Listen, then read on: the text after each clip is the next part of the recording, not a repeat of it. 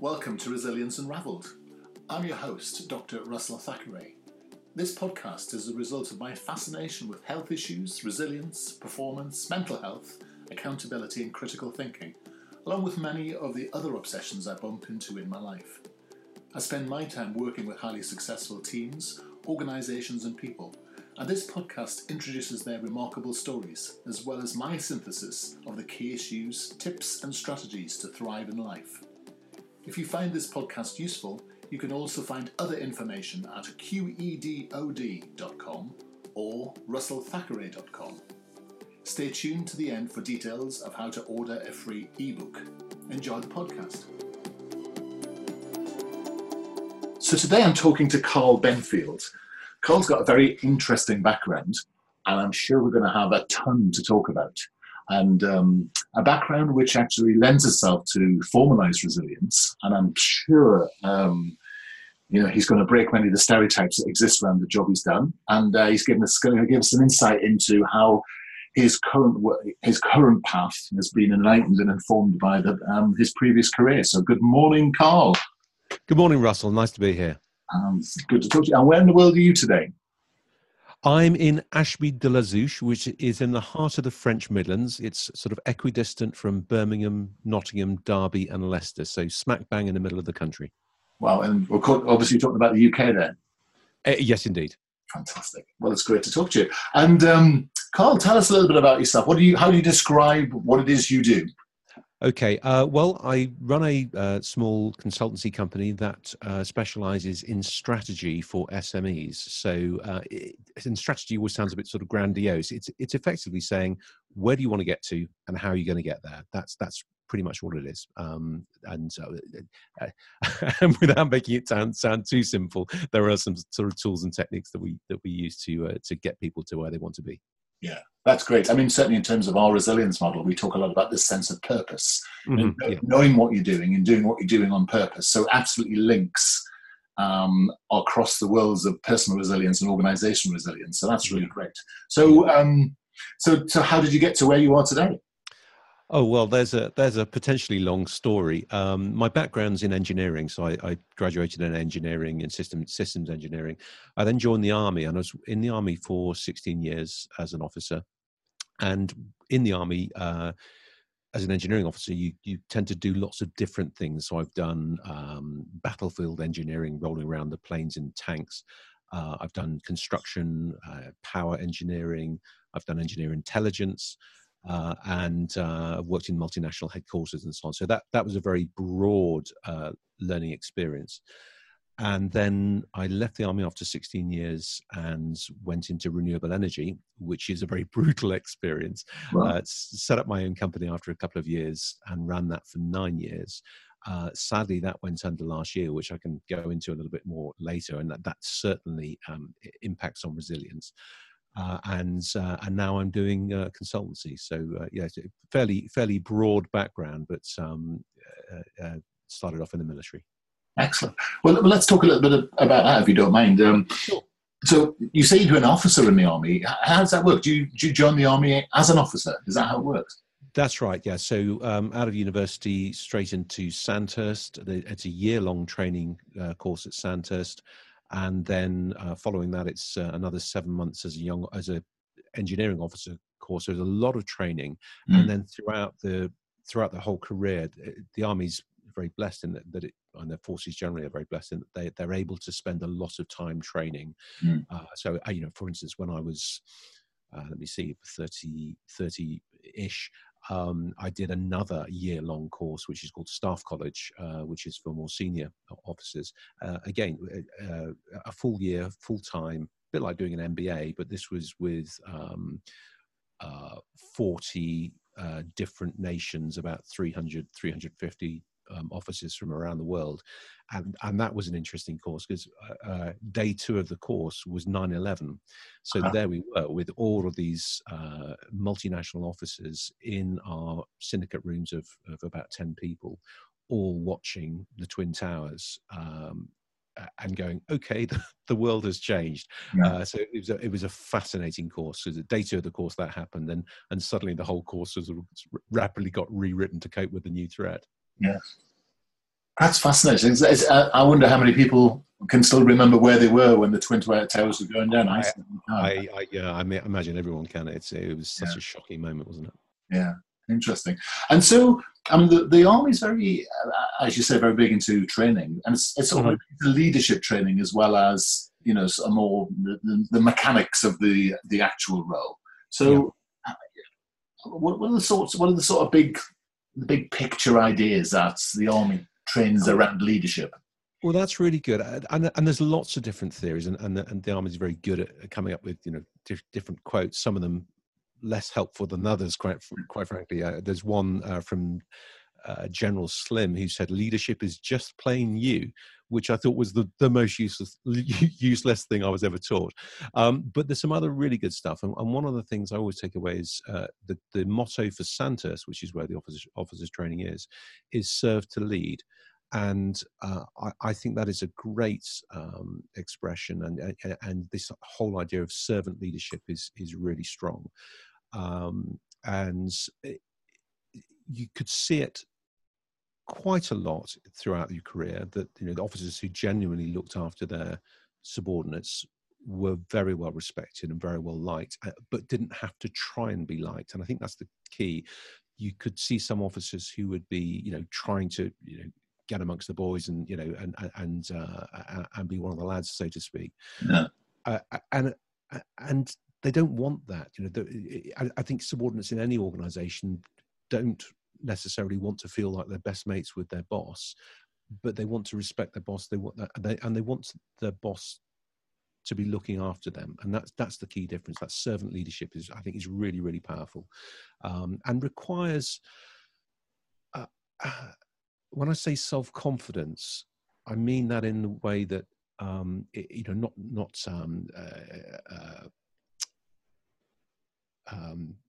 arrogance, arrogance or extroverts, and noise, but just a calmness in yourself that you can be appear vulnerable, or you can you don't see as weak to be looking after people. It's a very much a position of strength. And so, I mean, servant leadership's grabbed the headlines, and there's a lot of, needless to say, there's about 40 million consultants now offering servant leadership courses. Yeah. But I mean, you're right, it did seem to come out of the army. So what is going back to the roots of it, what is the sort of big idea?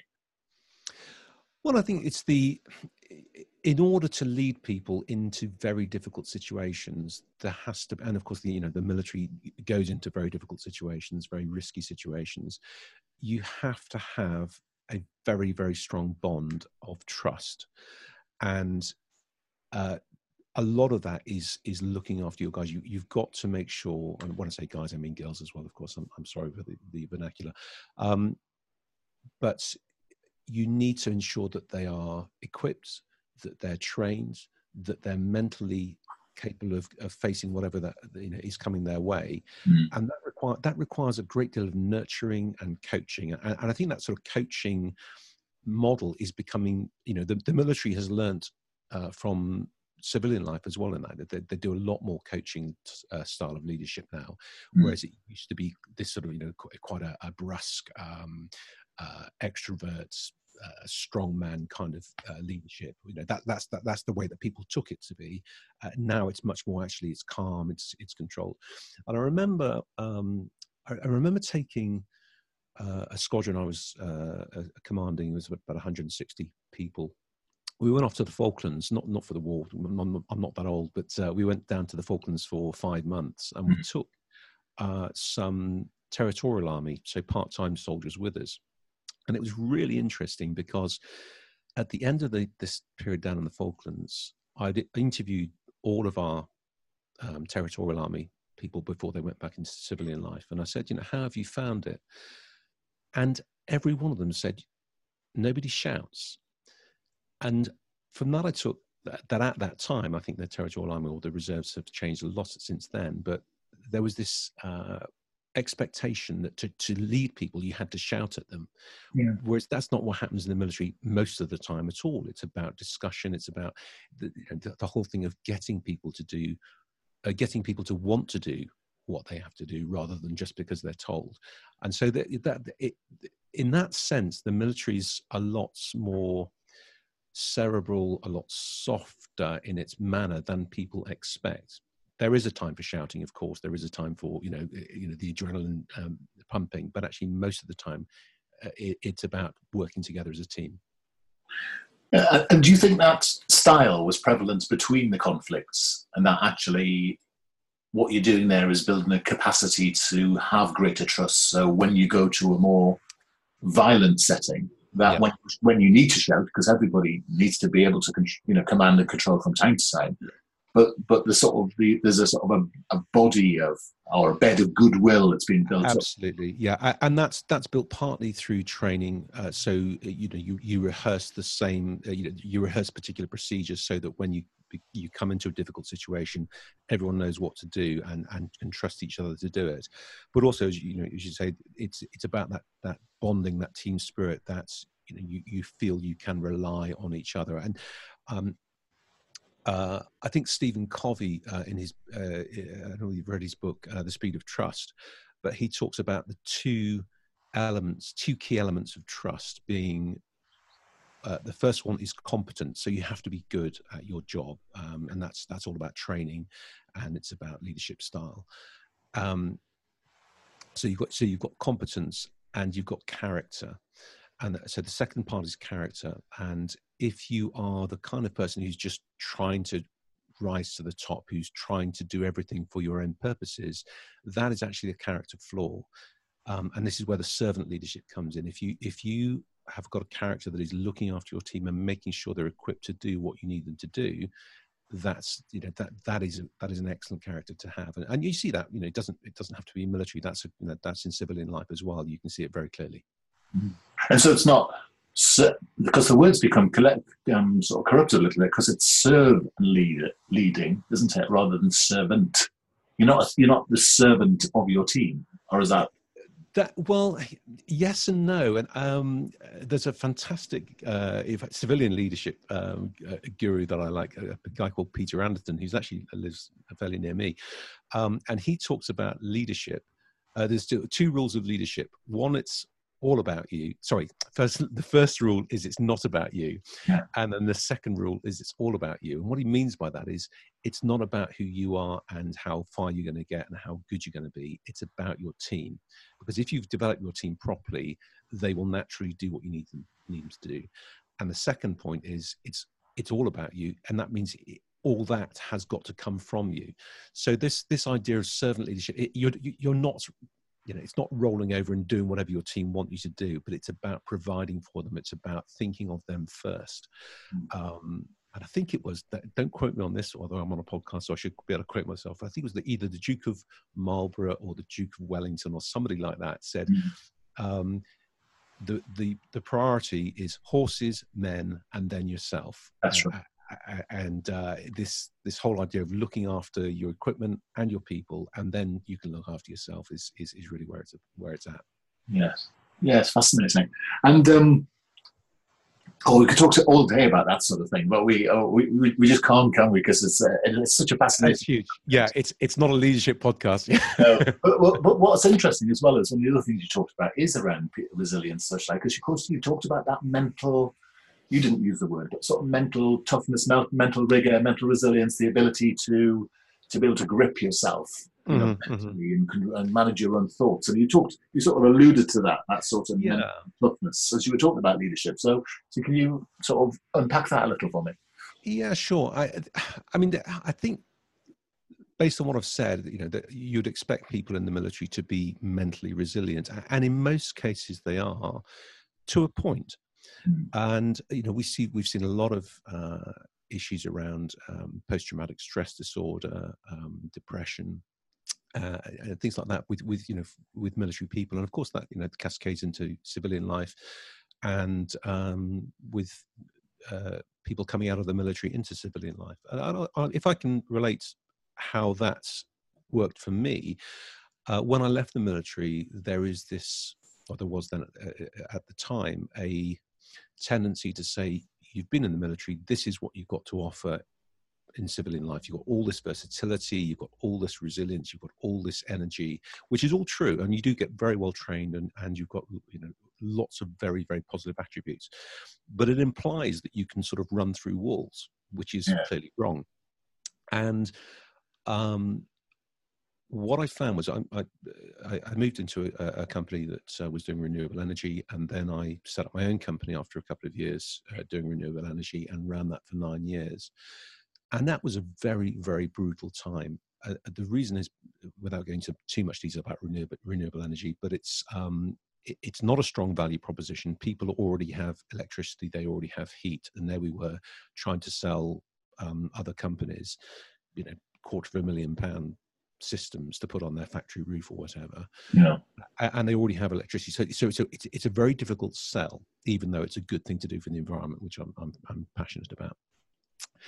And so there's this long journey of trying to make something that you absolutely believe in work. And that requires huge resources, financially, emotionally, mentally, to keep that going.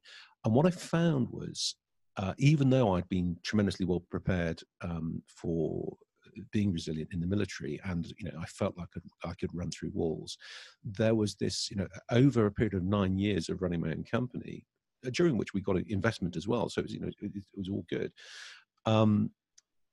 It gradually eroded the ability to be resilient, and it made it very, very difficult. And in fact, I did go through a period of having depression, because it had crept up on me by degrees, and I wasn't prepared for that. And of course, that, you know, being in the military, you don't expect that to happen to you, because you can run through walls.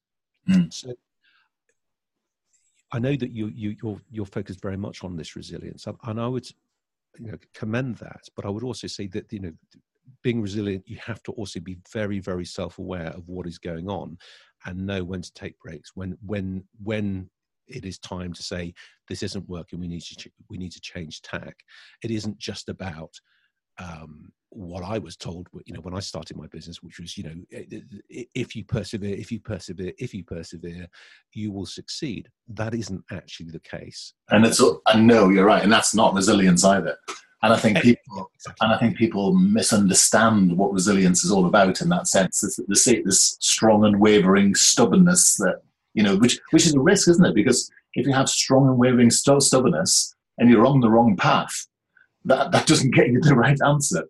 Absolutely. I like your analogy about the allusion to self-awareness, because it's self-awareness and then self-management. It's the two things coming together, isn't it?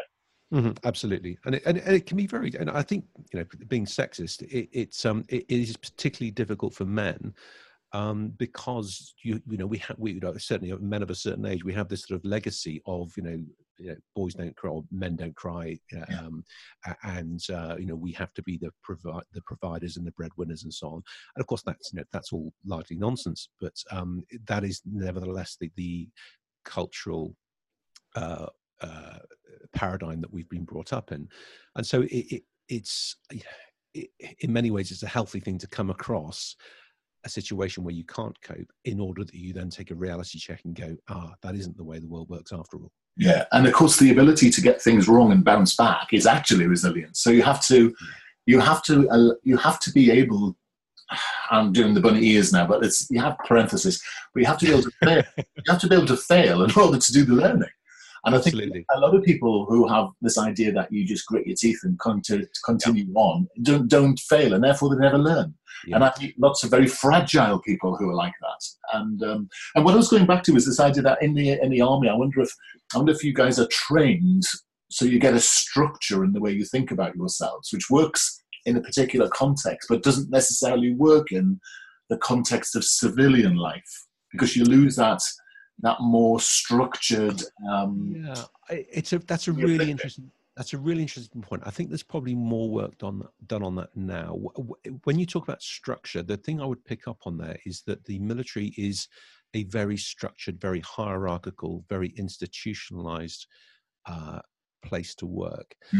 And because of that, for many people that's anathema. It's just awful.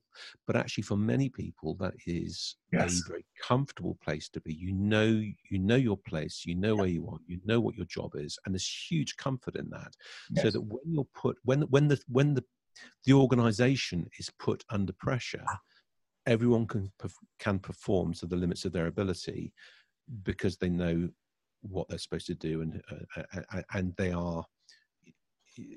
You very rarely see someone promoted more than one rank above the limits of their capability. You do see it quite a lot where people are promoted and then don't manage particularly well in that rank, but that's and then it stops.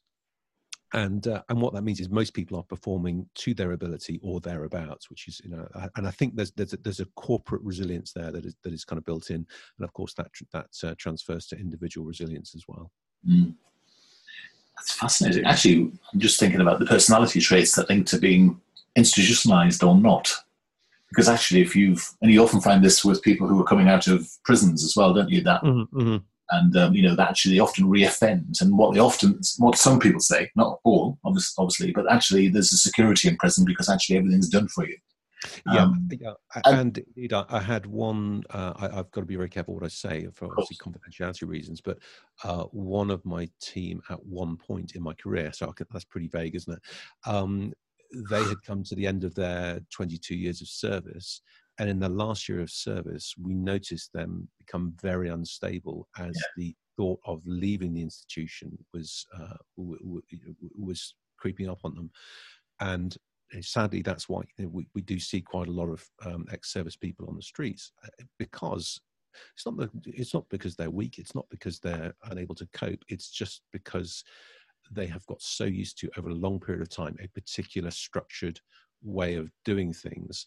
When that's taken away, it's very, very difficult to resolve that. I think that's an interesting point, isn't it? It's and it's interesting your point about training. We receive a hell of a lot of training development, but it's very situational. It's very driven around a specific context. Yeah. And so we very rarely, and I think that's interesting about your point about coaching, because coaching applies across many contexts. And it's finding those themes that sort of bridge many contexts and things, which is interesting. It's interesting. I was on a cruise ship once, and that's not a surprise for people that know me, because my wife and I were, I forget where we were going to America, I think, and it was a 3-week cruise, and we bumped into a family or two families, and we asked them what they were doing there, and they said they just got off a world trip. And we said, well, what was that like? And they said it was great. But he said, we really missed the cruise ship. I said, well, why? He said, well, we've been institutionalized because we've been on a cruise for 4 months. Wow. All of our food was prepared. Everything was there. Everything was looked after. All our schedules decided, what we wore, how it worked. They got off the cruise ship, and within a week were so disorganized and so chaotic, they had to find another cruise almost immediately. And, I've never put that together with that, I've never put that together, that idea with almost not just institutionalization, but actually cultural and social, because we do actually like to belong to clubs, don't we? And we do absolutely. And the military is a very strong case in point, because you've got the corporal's mess, you've got the sergeant's mess, you've got the officer's mess, and these are all clubs where you have to. There is a certain status there. You have to be in the military for a period of time before you can enter those clubs. You have certain traditions within those clubs. So that is a huge part of that institution. One of the sadnesses is that for cost-cutting reasons, a lot of that has been eroded and taken away. Yeah. But which is a weakness, because of course it's vital to that esprit de corps to make sure that people can go overseas and do unpleasant things. Yeah, and it's interesting when you think about strategy, and and I know we're jumping around a little bit here, but I do meet people in my work in lodge organisations where actually there is a very, very institutionalised culture, and people who are and maybe a new leader who's sort of railing against the culture, but the culture works. An institutionalized culture works for people who need to be institutionalized. And if you think about that servant leader thing, actually, they need that culture in order to be the best version of themselves. And I wonder whether this sort of idea of destructive, or not destructive, but more, well, maybe destructive leadership is actually an issue, because you need that destruction in order. Sometimes it's not destruction. I don't mean that. I mean, restless leadership where you throw the cards up in the air. You need that to make change happen, and yet actually you're disturbing people at quite a fundamental level in some cases.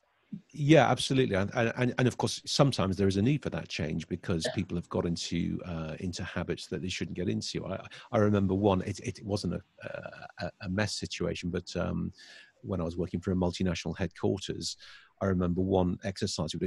Bear in mind, this headquarters was fairly static. It would move occasionally when it was on operations, but we did an exercise when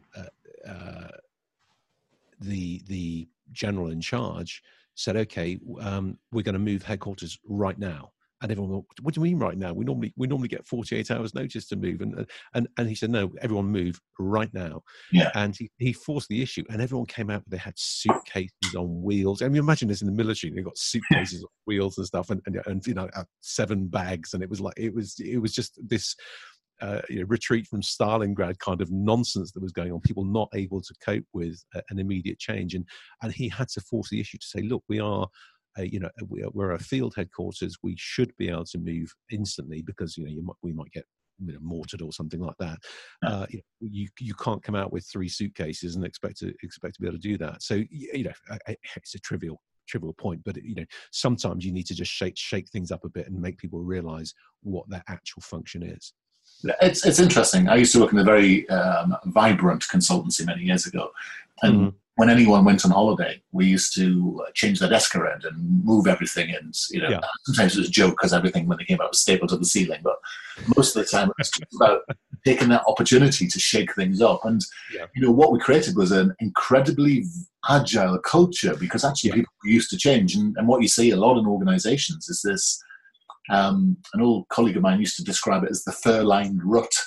That, becomes very comfortable, and it's not a rut of rust. It's a rut because actually everyone's very comfortable and happy, and this idea of let's build our habits, let's execute. And sometimes we need a sort of a shock.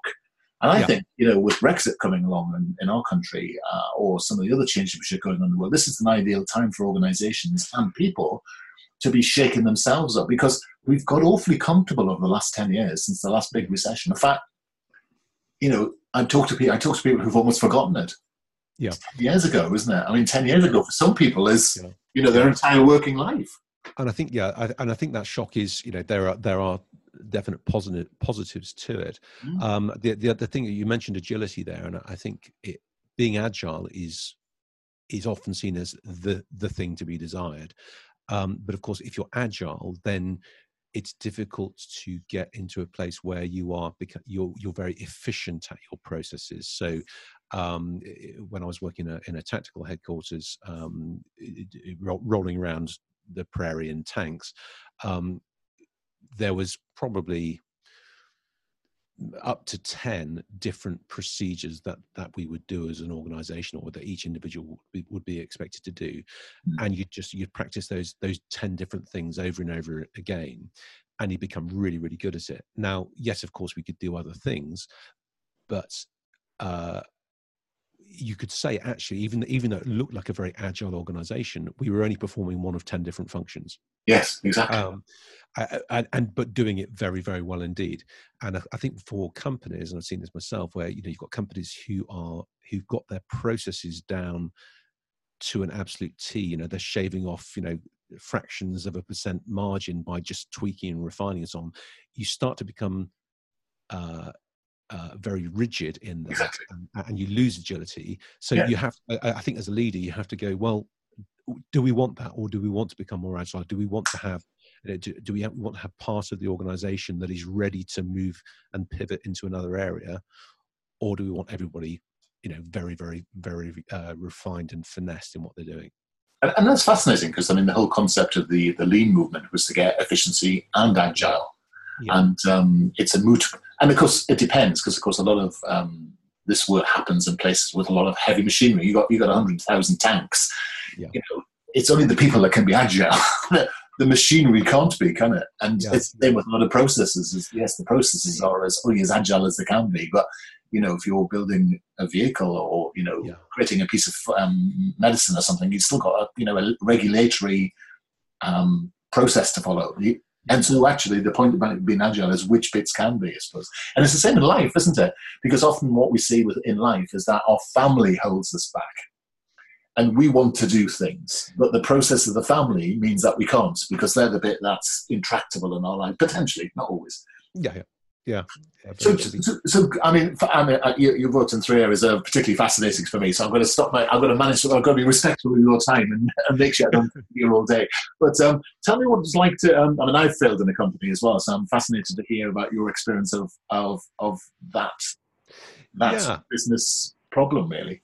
Yeah, well, going just recapping on what we were doing. So we were providing renewable energy solutions, both solar and biomass, that's burning wood, to other business clients. Project values of between 50,000 and 300,000-400,000, and the whole issue was around the value proposition. We were very good at what we did, generally good design, good installation, but we kept falling down on not being able to generate a steady revenue stream and a steady opportunity pipeline. And it even got to the point where I mentioned we had investment. We got investment from a multi-billion-dollar Japanese company, and they dropped some money into the company so that we could generate a pipeline. But interestingly, you mentioned Brexit and the opportunities of Brexit. That happened pretty much at exactly the same time as the referendum vote hit. And what happened was we had all this money to spend on sales, which we did, but everybody stopped buying. We were very involved in manufacturing, and the whole manufacturing sector, I think we were sort of a canary in the mine, really. The whole manufacturing sector basically said, well, we're actually selling more now because the exchange rates dropped, and our exports have gone up, which is fantastic. But we don't know where we're going to be in 2 years' time. So thanks very much, but we'll not buy. And so we had about a £7 million opportunity pipeline that dried up pretty much overnight. Now, what I should have done, and going back to the whole sort of resilience and decision making and what I'm doing now, strategy, what I should have looked at was the risk of that happening. Yes. But of course, who thought that Brexit, the referendum was actually going to go that way? Not many. So I take some comfort in that. But what I should have done was say, if this happens and if we have a hiatus in sales, then we should then minimize the company and go down to a skeleton crew straight away, in order that we can ride out that particular situation. But I didn't do that. That was my fault, and we ended up just basically bleeding out in terms of the resources we had. So it's very, very, very painful. And of course, going back to the resilience and mental health, when you're in that position and you've got huge pressure internally as well as externally to perform, options don't come easily to your mind. It's you're just trying the same thing harder and harder and harder, and it still isn't working. And we're just touching briefly on what I'm doing now with the strategy work. One of the things I find interesting is talking to companies about their goals. So everyone is generally used to setting goals, and people say, well, we did 10 million turnover this year, therefore we'll do 11 million turnover next year. Well, justify that.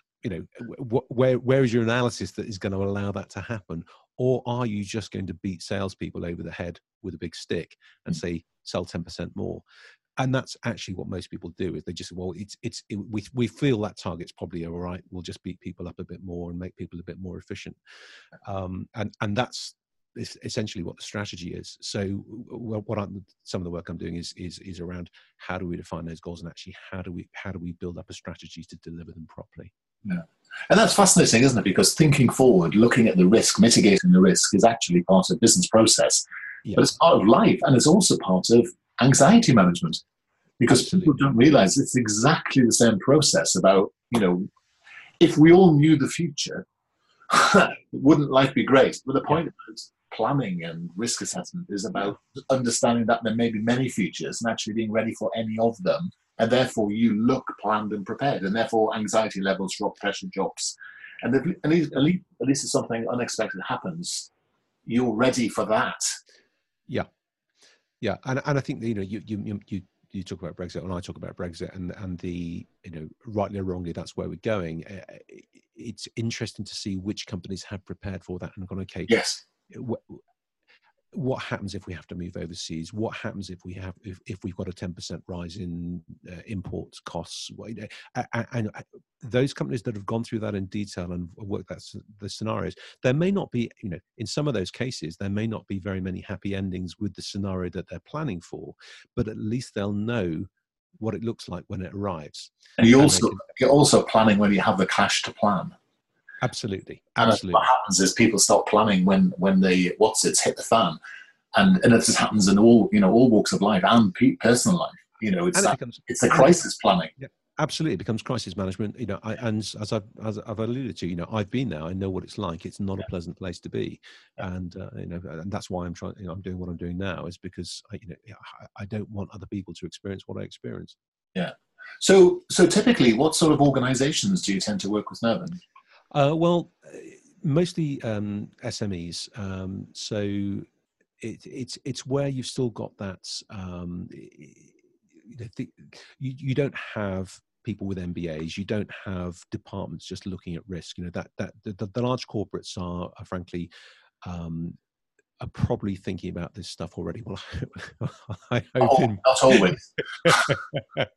In some cases they are, but yeah, the SME environment where you're dealing with very tangible teams and you're looking to work with those teams in a particular way. That's where my skill set is really. Yeah, fascinating. And so, Carl, if people want to have a look at your website or maybe consider how they could get to talk to you a bit more depth, because I know you offer this idea of almost like the pair, someone who may want to talk to you, they can have this sort of idea of a virtual walk together. Yeah, that's right. Yeah, well, a virtual walk or an actual walk. It's very. I don't do hard sell, and what I'm keen to do, I'm very much enjoying being on your podcast, and I used to run my own podcast because I just love talking to people about their businesses and finding out what is going well and what is not going so well. So we can be found at refreshbusiness.co.uk. I'm also on LinkedIn, Carl Benfield. Very easy to find. And if anybody wants to just chat about what we're offering, very happy to do that. And there's no obligation, etc. It's just genuinely interested in how your company is doing and whether we can provide any support or not. And frankly, I'd be very happy to say, do you know what? There's nothing we can do. That's not our skill set. I do work with a number of other consultants as associates. We do have varying skill sets, so there's generally something we can do. But of course, that depends on availability. Excellent. Carl, it's been a real pleasure talking to you. I've been absolutely fascinated. I think you've certainly got me thinking. I've actually, and this doesn't always happen, but I always say when it does, I've got a big page of notes in front of me of ideas and sort of thoughts and such like. So thank you for that. Pleasure. And I think this podcast has been relevant for anyone in business, but anybody who's thinking about the broad subject as well, because everything you said is relatable to personal lives as well as business lives. So it's been fascinating. Well, it's been my pleasure. Thanks very much indeed for having me on. We hope you found today's podcast useful. If you did, why not subscribe and listen to our other podcasts? We would love it if you could leave us a review. To access our resilience coaching, contact us at info@qedod.com. And finally, if you'd like to download our free resilience ebook, go to qedod.com/free ebook. Thanks for listening.